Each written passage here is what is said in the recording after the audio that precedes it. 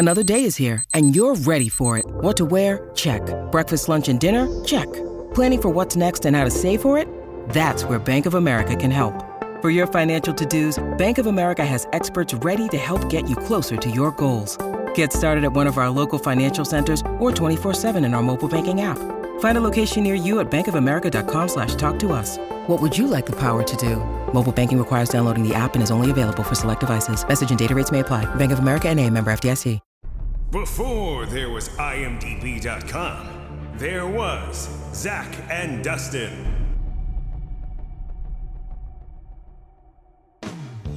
You know those guys who think they know everything about a movie without having to go on the internet to look it up?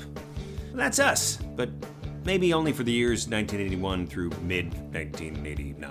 No, I'd say late 1978 through early 1992.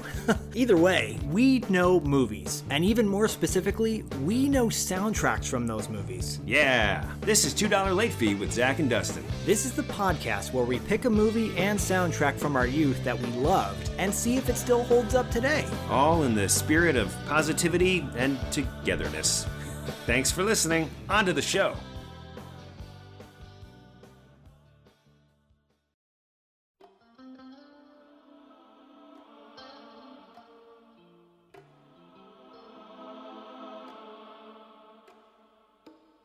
When I say Hart Bochner, what's the first thing you think of?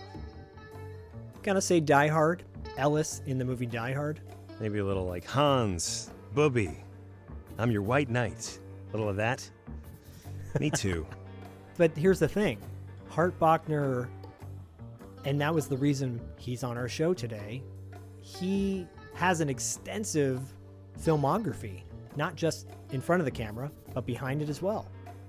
Well, this is a guy who I think really kind of epitomizes what our show is about, because we do those deep dives and, you know, there are a lot of people that you'll see in a movie and you'll be like, oh, I know that guy. I know his face, but you'll never know his name. And I think Hart is one of those guys because he's definitely been around. People know him. He's the handsomest man in the world, and he played a lot of shady douchebag characters for a very long time and did it exceptionally well. So you know the name, you're like, maybe I don't know it, but then you definitely know the face. And you're like, yes, I know that guy. I think you actually said he's the most likable douchebag villain ever. I think you're quoted in. I think he is. I mean, he's certainly up there. There's a lot of douchebags in movies. Another one I could think of would be like Bradley Whitford, who Yes. I feel like is kind of douchey, For sure. but he's very good at it. John C. McGinley. John C. McGinley, that is perfect, and actually just recently celebrated a birthday, on our Instagram celebrations. John C. McGinley is completely accurate. Yes. But you know what all three of those actors have in common? Hart Bochner, Bradley Whitford, and John C. McGinley. They're not those kind of people in real life. It was so nice having Hart on the show and getting to know him as a person versus just the roles he's had in movies and some of the movies that we love that he directed as well, including PCU. Totally. You know, when you said, you know what those three guys have in common, I got a lot of anxiety because I was like, oh no, he's going to quiz me and I'm going to get this wrong and I'm going to feel like an ass. But then there was no quiz. It was just, they're all nice guys. I was like, great. Yeah, there's no quiz. I was like, oh no. I'm like, what movie have they been in? I'm like, Happy Gilmore? No, I got it. Yeah. They've all got great none facial of them hair. Have been in Happy Gilmore. Yes, right. They've all had a great mustache or beard at one point. Well, I mean, Hart is not. He's not Hart on the eyes, if you know what I'm saying. Hey, I think we're both comfortable in our masculinity. Yes. To appreciate the fact that Hart Bochner is an attractive guy. Whether he's got a full beard in Die Hard as Ellis, or whether he's got that sleazy mustache in The Wildlife as David, or he's clean shaven in Breaking Away and Apartment Zero. I kind of wish we had talked to him about this facial hair topic because it's a good one. Well, for the next 45 minutes or so, you're going to get insight into who he is as a person, sans facial hair, and you're going to get a nice trip down memory lane with someone that, if you didn't know who he was before this, or if you only knew him from just one film, you're going to know him from a lot more by the end of this and probably want to start watching the rest of his stuff. Couldn't have said it better. Actor, writer, director, and environmental activist, Hart Bochner. Hart Bochner, thanks so much for being on $2 late fee. I'm thrilled to be here. Thank you for making this happen. We are huge fans of your work, and Thank you. It's really an honor to have you on the show and talk about your career and talk about all the good things in the world. But first and foremost, how are you doing? How's life in the COVID age for you? Essentially, I'm climbing the walls. You know, I managed to make it out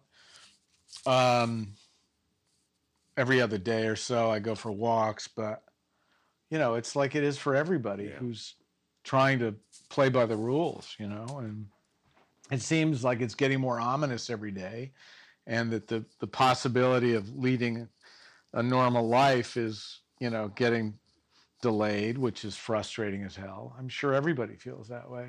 Yeah. You know, yeah. Truly. the signs are ominous. Let's face it.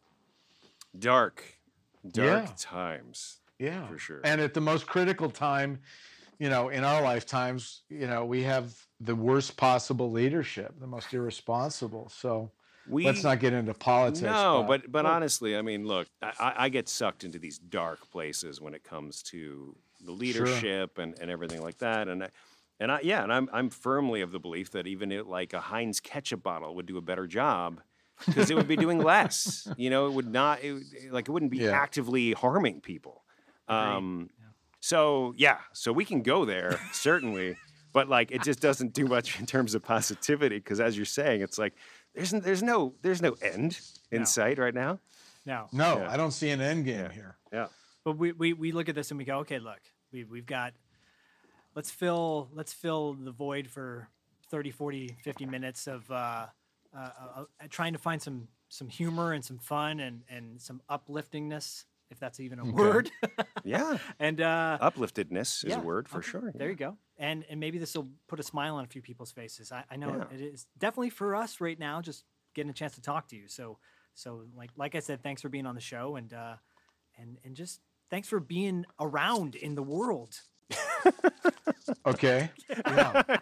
How do I respond to that? No. Well, thank you. Thanks Yeah, to because my parents, it could have been a big mistake. Well, Right. You know what I mean? Before we even say anything, I feel like we should just acknowledge too that you are probably most well known to our audience as Ellis from Die Hard. Yes. Just to For better or worse, it's interesting. Yeah, it's interesting that seems to resonate 30 years plus, you know, on. So obviously you did not.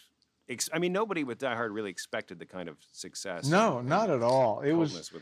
Everything seemed quite random when we were doing it, you know, not that there wasn't anybody at the helm, but we had no idea. I remember having a meeting with my agents right after the movie was finished, and I was going off down to Argentina to do a movie with Colin Firth called Apartment Zero. Seen it. Definitely want to talk about that one. Okay. And my agent said, yeah, I hear really bad things about this movie you did, Die Hard. And I said, well, you know, you win some, you lose some. So yeah, there was no expectation because Bruce, you know, had done 2 features that bombed. Yep. And you know, Rickman was an unknown commodity, and it was just, you know, it was initially I think it was Richard Gere and Gene Hackman were supposed to be in the movie. It would have been much different tonally, obviously. For sure. Much different outcome. I can't even imagine. Much darker, probably, film. But Much you were darker. always considered to be Ellis, right? I don't know. I'm going to say yes. I have no idea what, you know, I mean, I had a sense of how I wanted to play the role. And when I got to set, I had never discussed it with the director. I kind of went in with that behavior, and he took me aside and said, I don't know what the hell you're doing, but I hate it. And Wow. I want you to think Cary Grant and be very charming.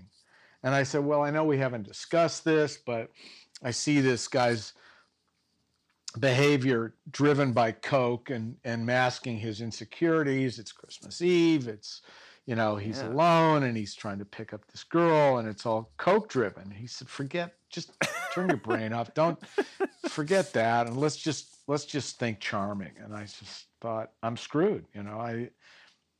I don't see it that way, and it's going to suck the life out of me. So I kind of just kept doing what I was doing, and he got more and more perturbed. And finally, he saw Joel Silver and Larry Gordon, the producers, laughing at the monitor, and he went over and he talked to him, and he came back to me and said, "Just do whatever the hell you want to do." Uh-huh. And from that point on, it was off to the races. Hope I'm not interrupting. What does he want? It's not what I want, it's what I can give you. Look, let's be straight, okay? It's obvious you're not some dumb schmuck up here to snatch a few purses, am I right? You're very perceptive. I watch 60 Minutes. I say to myself, these guys are professional, they're motivated, they're happening, i.e. they want something, huh? Now, personally, I couldn't care less about your politics. Maybe you're pissed off at the camel jockeys, maybe it's the Hebes, Northern Ireland. It's none of my business. I figure you're here to negotiate, am I right? You're amazing. You figured this all out already. Hey, business is business. You use a gun, I use a fountain pen. What's the difference? Let's put it in my terms. You're here in a hostile takeover. You grab us for some green mail, but you didn't expect some poison pill was going to be running around in the building. Am I right? Hans, Bobby, I'm your white knight. I didn't see what the point of the role was unless I could have some fun with it. It was, if I played it straight, it just would have been, kind of typecasting, and I just wanted to cut loose. Well, maybe that's why 30 years later we're still talking about your role in that movie, and if who knows what would have happened if you would have done it the other way. Yeah. And Who knows? Right. You're a meme. I mean, you're a GIF. Yeah. You're a GIF. You're all those things. In this weird millennium world, that's a really big deal, I guess. And I will say, I mean this strange in the most complimentary way. You play douchey characters better than anyone. Like you're the most charming douchey.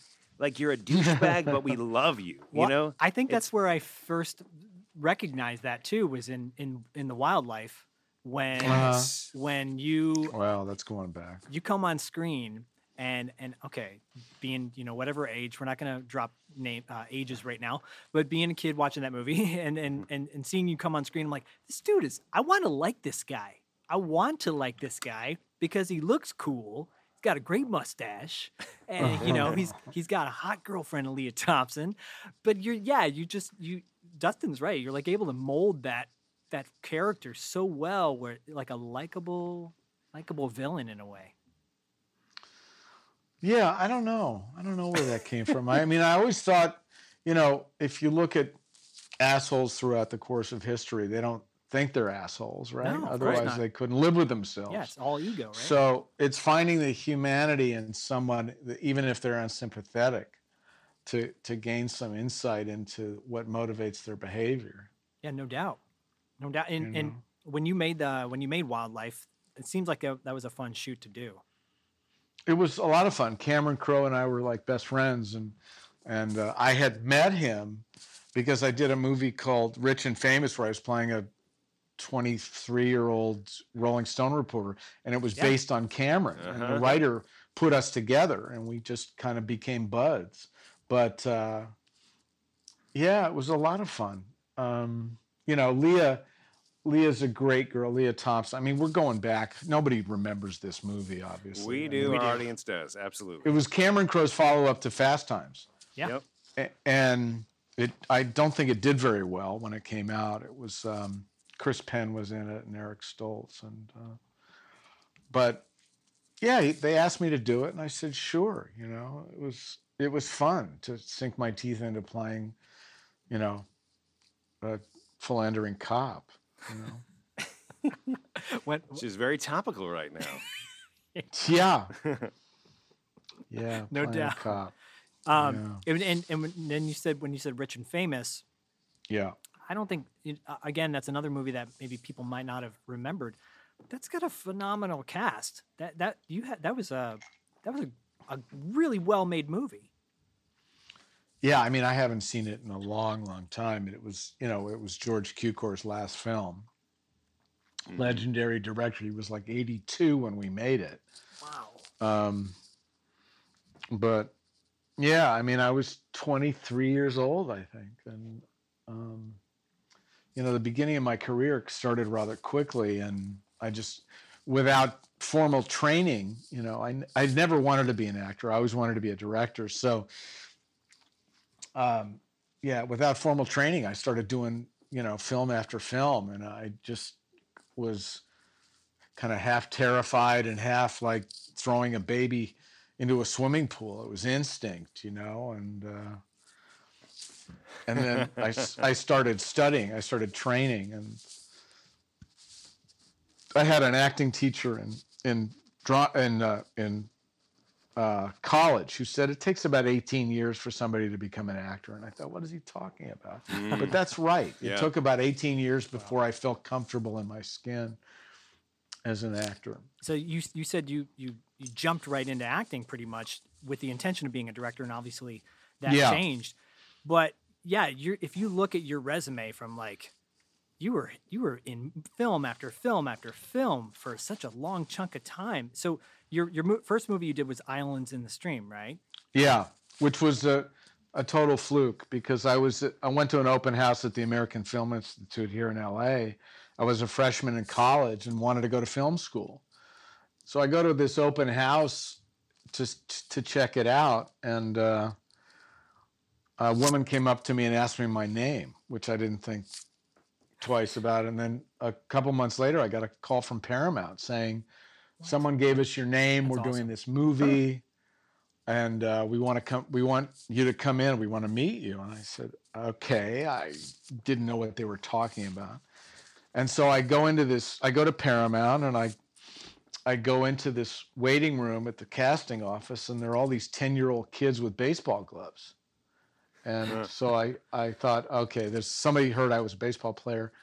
There's some big mistake here. I was 18 years old. So I walked up to the receptionist and said, I'm Hart. She said, oh, hey, Hart, have a seat. We'll be with you in a second. I said, well, I just need to know, is this for the same role? Because I'm 18. She said, no. It's a movie called Bad News Bears.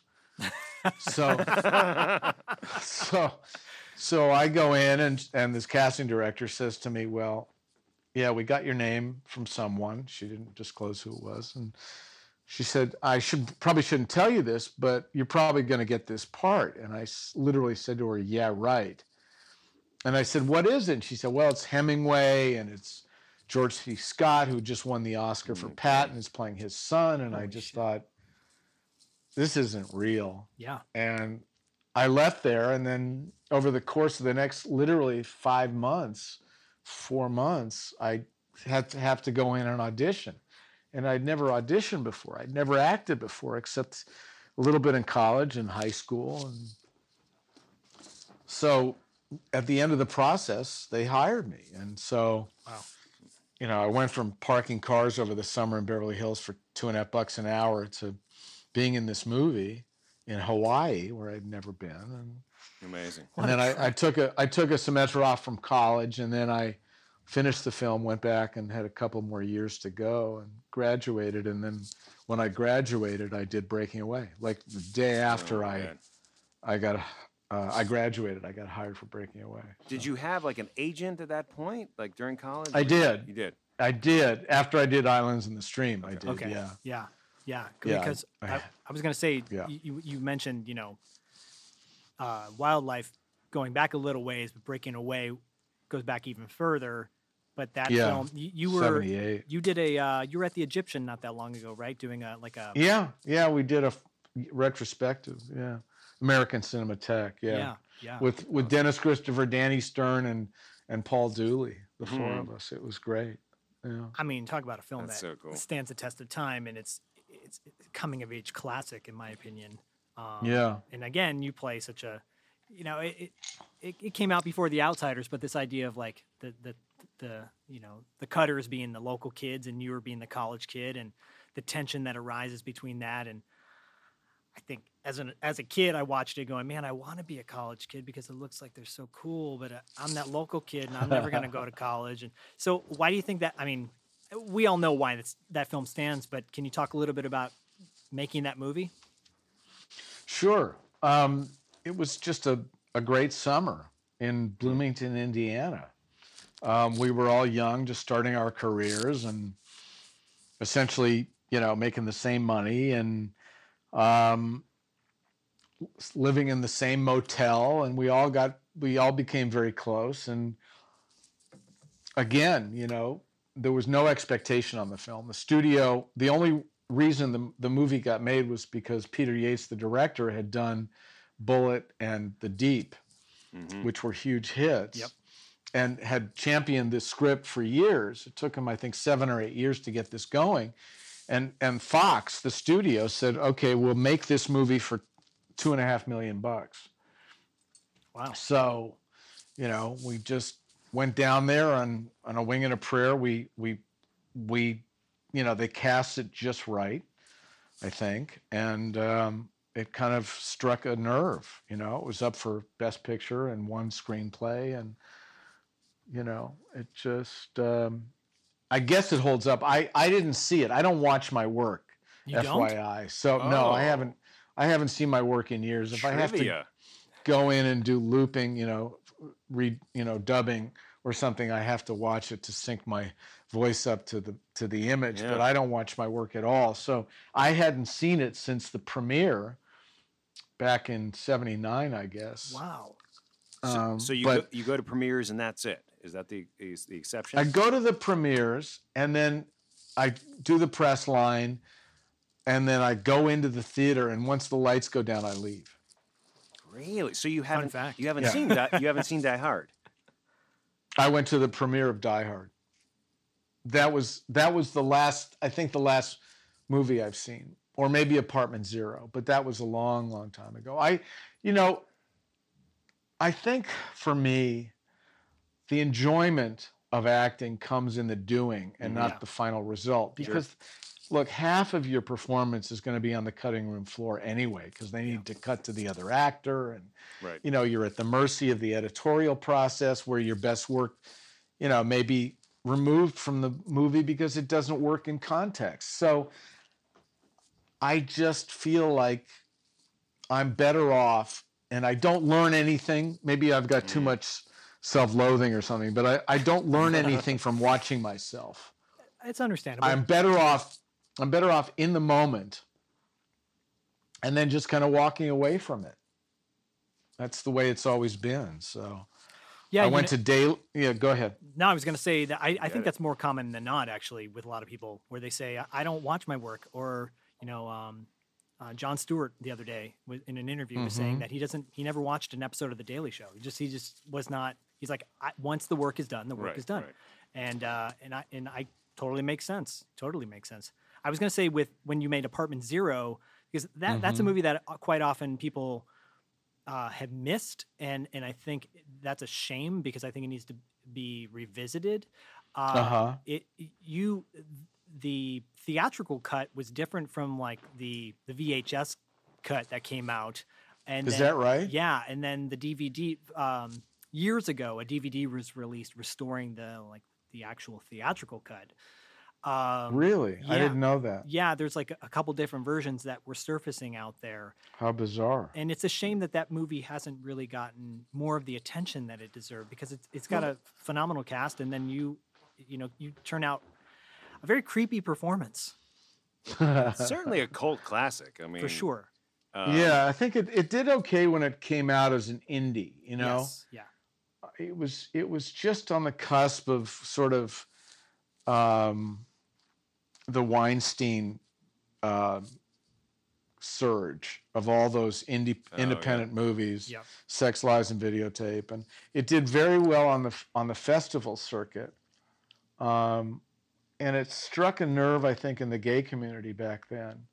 But I think you're right. The mainstream didn't really embrace it, or I don't think they were necessarily exposed to it. Adrian LeDuc is about to make an arrangement. I was inquiring about the apartment next door. An arrangement with a man he will never forget. Quiet, tidy, single person to share a large flat. There's only one rule here, and that is avoid the neighbors. You probably think I'm paranoid. Well, perhaps I am. Adrian wants to trust him. Well, he's an American, part of your exchange program. What do you mean he isn't listed? Of course he's listed. But Jack has many secrets. Who are you? Whoever you want me to be. He's lying to me, Mother. There is no recognizable look to the killer. He could be anyone, even your next-door neighbor. I'll clean the carpet, I promise. Apartment Zero. The most fascinating thriller you'll ever see. I think if that movie came out now, it would have a different response. I think that at that time, And a different cast. Well, I mean, why not? You can come on, Yeah, Silver Fox, Justin Bieber Yeah. as Mr. Carney. Well, you were saying that you were getting ready to make that movie when Die Hard, when you were finding out that Die Hard was not going to be a success. So going into Apartment Zero, had that always been envisioned to be a kind of indie film? Apartment Zero? Yeah. Oh, I think so. Yeah. I mean, I had a year or 2 years where I did this epic, huge, most expensive production in the history of film miniseries called War and Remembrance. For sure. Yeah. Yeah. Which was like back then it was $120 million. So I had that, then I did Die Hard, and then I wanted to do something, more challenging and just different, So this script came to me, and there was nothing on the page that I called my agent. I said, I read this thing. What is it? It's like a bunch of notes. She said, well, it's all in the director's head. You've got to sit down with him, have dinner with him. I said, I'm not going to have dinner with a stranger. I'll meet him for drinks. Right. It's like a first date. Yeah. So, dinner with a stranger. Exactly. No dinner. So I think, we met at the Polo Lounge in Beverly Hills, at the Beverly Hills Hotel. And this guy's mind just fascinated me. This director, Martin Donovan, this Argentine, had just created, over the course of like a couple of hours, this fascinating story as expressed to me. And I just thought, it's kind of too weird to pass up. Yeah. So Colin was attached. Colin Firth was attached. And I said yes, and went down to Argentina. And the interesting thing was that, it was written by Martin Donovan and David Koepp, who was, who became one of the most successful screenwriters in Hollywood. But it was interesting. David was like 24 at the time, and he was just an underling of Martin's, and they had written this script. But as I said, it was very rough. And what Colin and I would do is improvise off that script. Wow. So there was, I don't want to say it was all improvised, but a hell of a lot of it was. And if something was missing, I'd go to the director and say, I think we need one more level of deception here.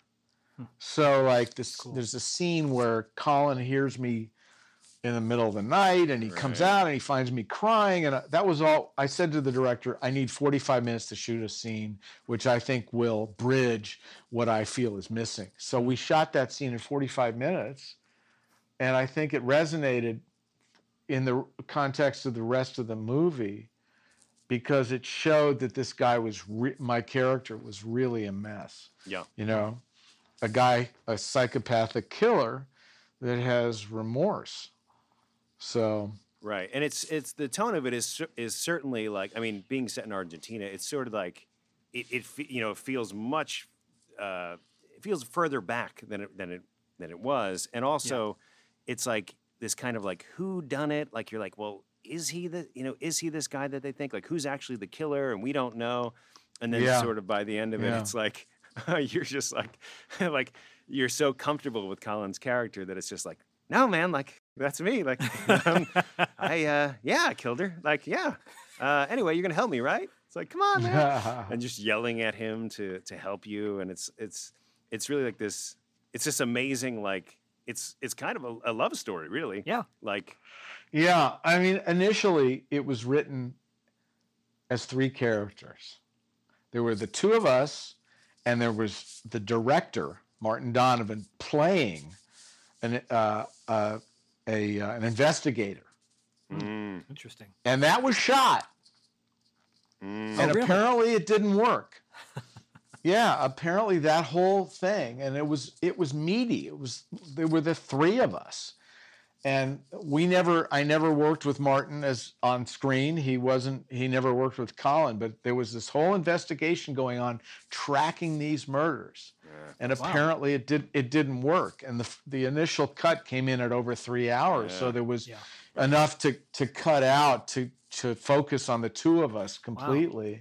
I would love to see that. Which I've never seen. Wow. I've never seen it. Well, like I said, the theatrical cut I think is like a little over 2 hours, and then the video cut that came out back in the day was I think they trimmed almost 10 minutes off of the film. Oh, really? Yeah. Never heard that. Yeah, so that's a little fun fact for you. Well, it makes sense if you never watched the movie. So yeah, there you go. But you said you had just finished War and Remembrance. But for those people that don't know, like they think, oh, Michael Bay's Pearl Harbor was this epic kind of over the top thing. War and Remembrance was huge.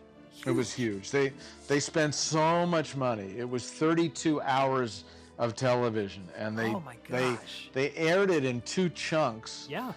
Literally like 16 hours each, like few months apart. And I think that it could have been the whole thing. You could have told the whole story in 8 hours.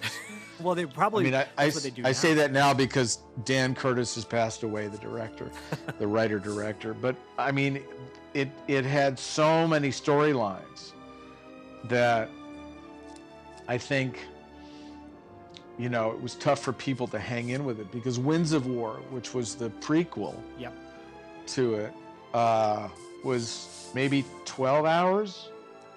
But to go from 12 hours to 32 hours was a little much. It probably would have been more successful to air 1 or 2 hours a week as a weekly series, rather than, concentrated in 2 different showings.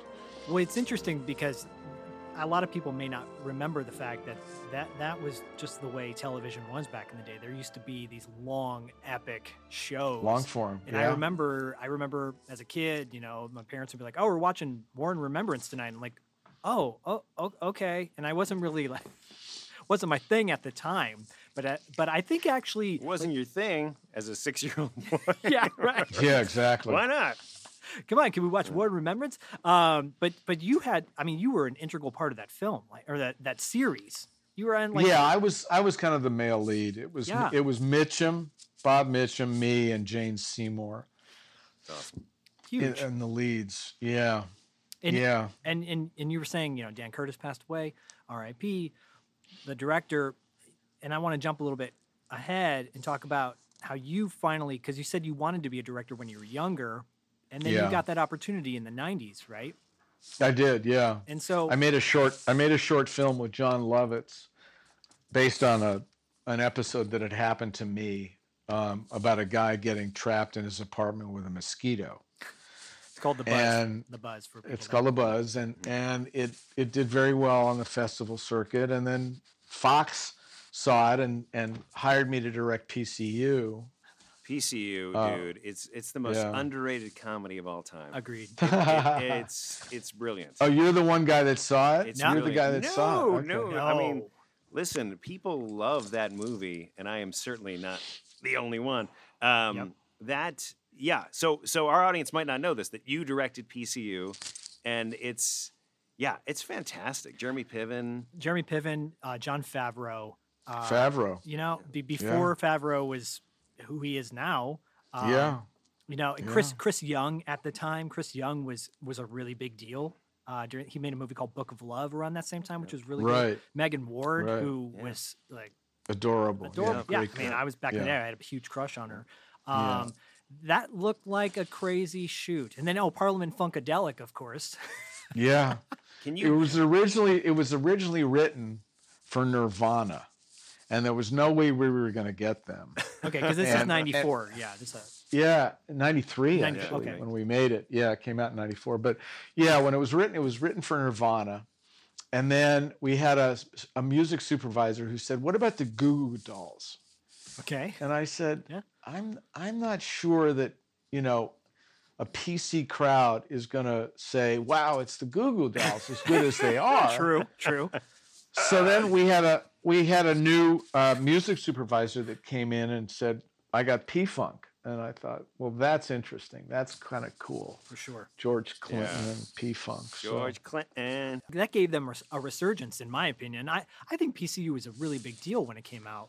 Not really. Well, for the art studio, studio didn't know what it was. Really? The studio didn't know what it was, and the head of marketing came to me and said, "We showed this at University of Colorado last night, and my son who goes there said, 'Dad, this is us. This movie's got to get out there.'" And he said to me, "But it's too late because we don't understand the movie, and it's not going to do any business at all." What? Which kind of broke my heart, because I was hoping it was going to, do wonderful things for all involved, and it came out and did, paltry business. I think it's got a cult. It's got a huge cult following. Absolutely huge. Well, it does on college campuses, I know, because when I talk to kids that are in school, everybody seems to have heard of it or have seen it. But yeah, at the time it was kind of a disappointment. Yeah, we're not going to protest. Yeah, I love that. I will say to this day, when I go to when I did go to concerts, I always considered what shirt I was wearing because I didn't want to be that guy. Don't be that guy, I man. swear to God, that that is guy. the first thing that pops in my head. And then Jeremy Piven, probably in my opinion, one of my favorite roles of his, for sure. You might think you know about school, but I got something to say to you. What are you, a narc? No, I'm a pre-frosh. Admissions arranged for me to spend the night at your frat. Well, here's all you need to know. Classes, nothing before 11. Beer, it's your best friend, you drink a lot of it. Women, you're a freshman, so it's pretty much out of the question. It's a whole new ball game on campus these days, and they call it PC. Politically correct. What shall we eat? Red meat! What happened to the ozone layer? It was last week. Well, now it's meat. Let's do lunch.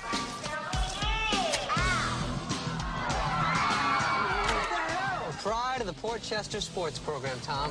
Hippie Olympics. But hey, it's the 90s. We'll take what we can get. Gays in the military now! Free Nelson Mandela! They tried him already. Ladies and gentlemen, I think it's time to revive an ancient tradition we seem to have long forgotten. You guys are talking about a party. You're gonna wear the shirt of the band you're gonna go see. Don't be that guy. This place is kind of insane. PCU! Prepare yourself for initiation. Try to relax. But then you did High School High after that, a couple years later, right? With your buddy John Lovitz. Yeah. And again, another school comedy. Yeah, what attracted you to it was that? like, how do I put this? What the guy who's going to direct it, David Zucker, who was my buddy, came to me and asked me to direct it. He was busy doing other stuff. He was originally slated to do it. He wanted to do this movie at Universal about Davy Crockett, and so I said yes. And frankly, I initially thought, I don't think this movie's for me. I didn't think that I should follow up PCU with another sophomoric, shtick-driven kind of movie. I didn't think it was as sharp as it could have been, but PCU didn't do any business. Yeah. And so I needed to get another movie under my belt, and this came along, and that was not the reason to do a movie, because it's a year and a half of your life, and you've really got to be in love with something in order to commit that kind of time, or you're making a pact with the devil. And my agents had said to me, this movie's going to open. It's the Zucker brothers, you know, coming off Airplane and The Naked Gun, and it's, you know, the studio's going to get behind it. It's $25 million budget. You really should do it. And so I did. And after that, it became difficult to get a different level of movie. Yeah, it's frustrating. So yeah, and I was in movie jail. I had to go back into acting, which I thought I was done with. You know, to kind of make a living, and everybody said, you know, there's still options for you in acting. You should jump on it. And I was reluctant because I thought when I started directing, I thought I'm done. Yeah. I accomplished what I set out to do as an actor, and now I'm using it as a stepping stone. I want to be a director, and hopefully, you know, I can do this the rest of my life. And I found myself in movie jail as a director, and had to go back to kind of square one, and I started writing. It's so frustrating. But then you were able to, I mean, obviously several years later, but I really want to ask you about Just Add Water, because that obviously seems to be, I would assume, something very near and dear to your heart, right? Well, yeah. I mean, I wrote it. It took me 2.5 years to get going. I wanted to, you know, always set my sights on being a filmmaker rather than just a gun for hire. And I wanted to write a story about the American dream going to seed, and what we've done to this planet, you know, a story about the common man trying to make his way in an ever more difficult situation, both culturally and socioeconomically and environmentally. So I wrote this kind of black comedy from hell, set in hell, you know, which was a town that I had shot in for one night. I did a movie with Bridget Fonda and Kiefer Sutherland where we were shooting up there, and the director said, we're going to a town tonight, the likes of which you will never see again. It's the most bizarre, toxified community in America, but it's fascinating. Wow. And we did, and I couldn't get it out of my head. And I was a couple of years later, I was dating this girl, and I said, I want to write this story, and it takes place in this town called Trona, which is about 3.5 hours from LA. And I said, let's get in the car and go up there, and then we can go to Death Valley for a couple of days after that. And so we drove through this town, and it was, as I remembered it, only during the daytime, it was so bleak and so strange that I created this movie out of it, and cast, you know, Danny DeVito and Jonah Hill and Justin Long and great cast. Yeah, Dylan Walsh. Melissa McCarthy, and it's about 15 miles from Ridgecrest, where you hear about earthquakes all the time. Yeah, right. Well, there's a reason why. Epicenter, Ridgecrest. Well, and that film, it's a really well made, well written film. It's quirky, and I love. Thanks, yeah, absolutely. Yeah. And just, I'm so glad you were able to make something outside of, you know, movies that you not necessarily will get a little typecast, you know, oh, well, we've got a great high school comedy drama for you. But no, you're doing Just Add Water, which has a huge impact. But then you went on to direct a lot of like NCIS in New Orleans. That seems like I've been doing that show. Scott Bakula is a really good buddy of mine, and it's a different kind of challenge doing TV. But you know, the movie business, for all intents and purposes, has dried up. They're tentpole movies, you know, which are $200 million. The kind of mid-level comedies that I, you know, used to direct barely exist anymore, except for Judd Apatow. Yep. And you know, I wanted to get into TV, and so I've been going down to New Orleans the last 2-3 years and shooting those. And I find it, you know, as challenging, if not more so, because of the schedule, because of the fact that the actors have been doing it for several years, and you got to keep everybody fresh, and you're constantly trying to invent new ways to shoot something so it doesn't feel formulaic. And you just, you know, listen, to me, directing is the great job of all time. So if I could just keep doing it the rest of my life, I'd be very happy. That's fantastic. I mean, right before, while we were scheduling your interview, I think you had said, "Oh, I gotta go down to New Orleans to shoot this episode," and so obviously, and so what's going on right now has impacted that, right?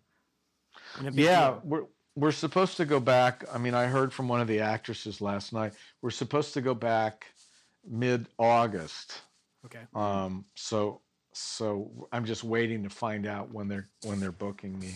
Fingers and crossed. how many episodes I'm doing. I've been doing a couple a year, but hopefully it'll be more this year. But they have to, by virtue of COVID, they have to design a new way to conceive the show so that actors are not in close proximity necessarily. They don't want to bring in a lot of people from LA to do guest stars because they don't want people on planes. They want to bring directors down and leave them for a while. So doing a couple of episodes back to back. But this is going to be a big game changer. I love it. This is going to be it's going to be a whole new way of looking at television and movies after this, I think, right? Yeah. I'm supposed to do a mini series based on the Theranos story with Kate McKinnon as an actor. I'm playing Larry Ellison, and I'm waiting for a start date on that if it doesn't overlap with the show. Wow. With NCIS. So, but yeah, it's how they're going to shoot anything. Especially with the spike in cases. It's going to be tough, I think. Yeah, I can only, because I just had to put this out there. You don't really give a lot of interviews, right? Well, I mean, when I have stuff to promote, I do, but But as far as your kind of a retrospective on your career, wouldn't you say that this is an exclusive? Yes. Yes. So, thank you. Hot off the presses. Yeah. No one knows that you don't watch your own stuff until now. Yeah. Well, I mean, as far as I'm concerned. That's true. And Scott Bakula is fantastic, by the way. Huge fans. He is. And he's the greatest guy. We've been friends for years. I worked with his now wife, who's been his wife for 20 some odd years, but we met down at Chelsea and I did a movie down in Atlanta together in the early 90s, and we became buds. She was married to another guy at the time, and then she got divorced and met Scott, and they have a couple of kids together, and they're just really close friends of mine. So I think it's great that you're getting to work with people that you're friends with as well. That's one of the things that I love about doing the show with Dustin is that we're buddies and we get to produce content that is, and obviously if you're working with your friends, it's going to come across in a more, meaningful, genuine way, I think. Yeah, hopefully. I mean, it can be the best experience or you can discover who people really are, which is sometimes not so great. It's like living with somebody, like great friends don't make great roommates. This is true. Exactly. This is true. Exactly. So obviously for now, you have a lot of things going on, kind of in waiting, but and so that's. I have another feature that I'm putting in the pipeline as soon as everybody comes up for air. That's based on a trip that 5 college buds of mine and I had last year. One of my closest friends has stage 4 cancer, so we put together a kind of reunion college trip, and I took that as an idea and made a movie about it. I wrote a script about it, so it's kind of a dramedy. So that's kind of next. Well, I hope that gets made. As far as I'm concerned. Well, it deals with the issues that men tend not to look at terribly much, and women aren't terribly aware of, which is guys in their. I made the guys in their late 40s, and it's like you've achieved certain things that you've set out to achieve as a man, and then you reach a certain level and you go, is that all there is? Is there more to life than this? Where's the big orgasm, as I call it, where you feel complete, and I don't think it exists. So that's kind of what's at the core of this story. I would tend to agree with you in the sense that, Dustin and I are both in our 40s, and when I think when we were kids, or that older generation was like, well, this is by this age, you're supposed to achieve this certain thing, right? And then you get to that age and you're like, wait, wasn't I supposed to achieve that certain thing? Or even if you did achieve it, you go, so what? What's So next? what? Or is that it? You know, it's what's going to make me feel like I've done everything and I don't need to do anything more. And I just don't think that that's how men are built, especially in modern society where nothing's ever enough and you're always looking over your shoulder at somebody who's doing better than you, or you know, looking at your phone and your social media and everybody seems doing great there. And speaking of social media, you're pretty much off social media, which is I'm not a social media guy. That's I don't really good for you. I don't get it. Yeah. I don't get it. I had a Twitter account for a minute because I'm big in the environmental movement, and I thought, there's got to be another way to do this for me. So, well, speaking of environmentalism, because you had said in Just Add Water, there's obviously that element to it. You've been a huge environmentalist for quite some time. So outside of directing, that is something you are very passionate about, right? It is, absolutely. What since I was a kid, What drove you to that? Well, I grew up in Santa Monica and I went to school in the Valley. And back in those days, the air was so bad you could cut it with a fork. And I would come home from school after playing, I was in the sports teams and I couldn't breathe. And I thought, what are we doing to ourselves? This is madness. Wow. Yeah. We live in this enclosed space, the planet, and we're just, fouling the nest and nobody seems to be doing anything about it. So I don't know. That's where it came from. That's where my main concern is about the state of the planet. When you talk about the issue of breathing nowadays, is so obviously relevant because of everyone wearing masks or being asked, please put a mask on, And so have you been working on anything politically actively recently? Well, I just did this thing, Artists for Amazonia, which we had a big kind of online fundraiser to try to save the indigenous peoples of the rainforest, because this guy, president of Brazil, Bolsonaro, has it in his mind that there's money to be made from destroying the Amazon and cutting down all the trees. And, COVID has gone in there rampantly and killed most of the elders, and it's a disaster. So, I joined forces with that group, and we wrote the script for it, and then had this kind of online thing that was 3 weeks ago, and then it played. It had a world premiere on Friday to raise money for an awareness, about the plight of the indigenous and what it's going to do to us as a result. Can we still see that online? Yeah, it's on YouTube. And what's it called? Artists for Amazonia. Okay. So, Hart, thanks so much for being on the show. And gentlemen, thank you. Thank you so much. Next time we do this, we'll do it in person, hopefully. Great. I'd love it. In New Orleans, on the set. Okay. All the best, and stay safe and take care. Okay, you too, guys. Thanks a mil. Thanks. Bye-bye. Bye. All right. Thanks so much for listening. We really appreciate it. Don't forget to subscribe and give us a 5-star rating? Don't forget to subscribe and give us a 5-star rating on iTunes. Don't forget to subscribe and leave us a 5-star rating on iTunes. If you listen to us on Spotify, that's great too. And you can find us on the internet. Don't forget to check out our website at $2latefee.com and follow us on Instagram and Facebook at $2 Late Fee Podcast. We'll see you next time. We did it!